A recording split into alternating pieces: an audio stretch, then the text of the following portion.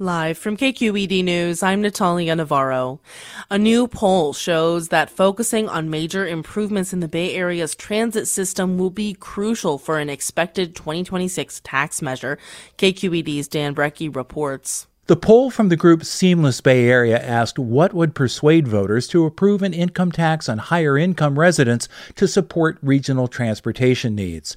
The poll found that the most convincing argument would be to take steps like coordinating schedules and fares among the Bay Area's 27 transit agencies.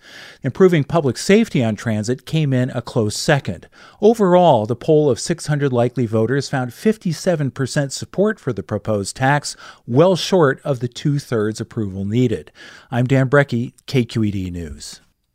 California lawmakers are trying to push utilities like PG&E toward faster and more cost-effective wildfire safety improvements. KQED's Danielle Venton has more on this and other wildfire bills. The cost of burying power lines to increase wildfire safety is driving up consumers' bills. State Senator Bill Dodd from Napa is sponsoring legislation to encourage utilities to consider insulating lines instead, which is far cheaper and quicker. Mike Tunney is the executive director of the Utility Reform Network, a consumer advocacy group. Insulating overhead power lines is so much cheaper and so much faster and just as safe as burying them underground.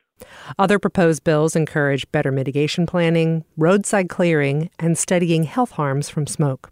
I'm Danielle Venton, KQED News. And I'm Natalia Navarro.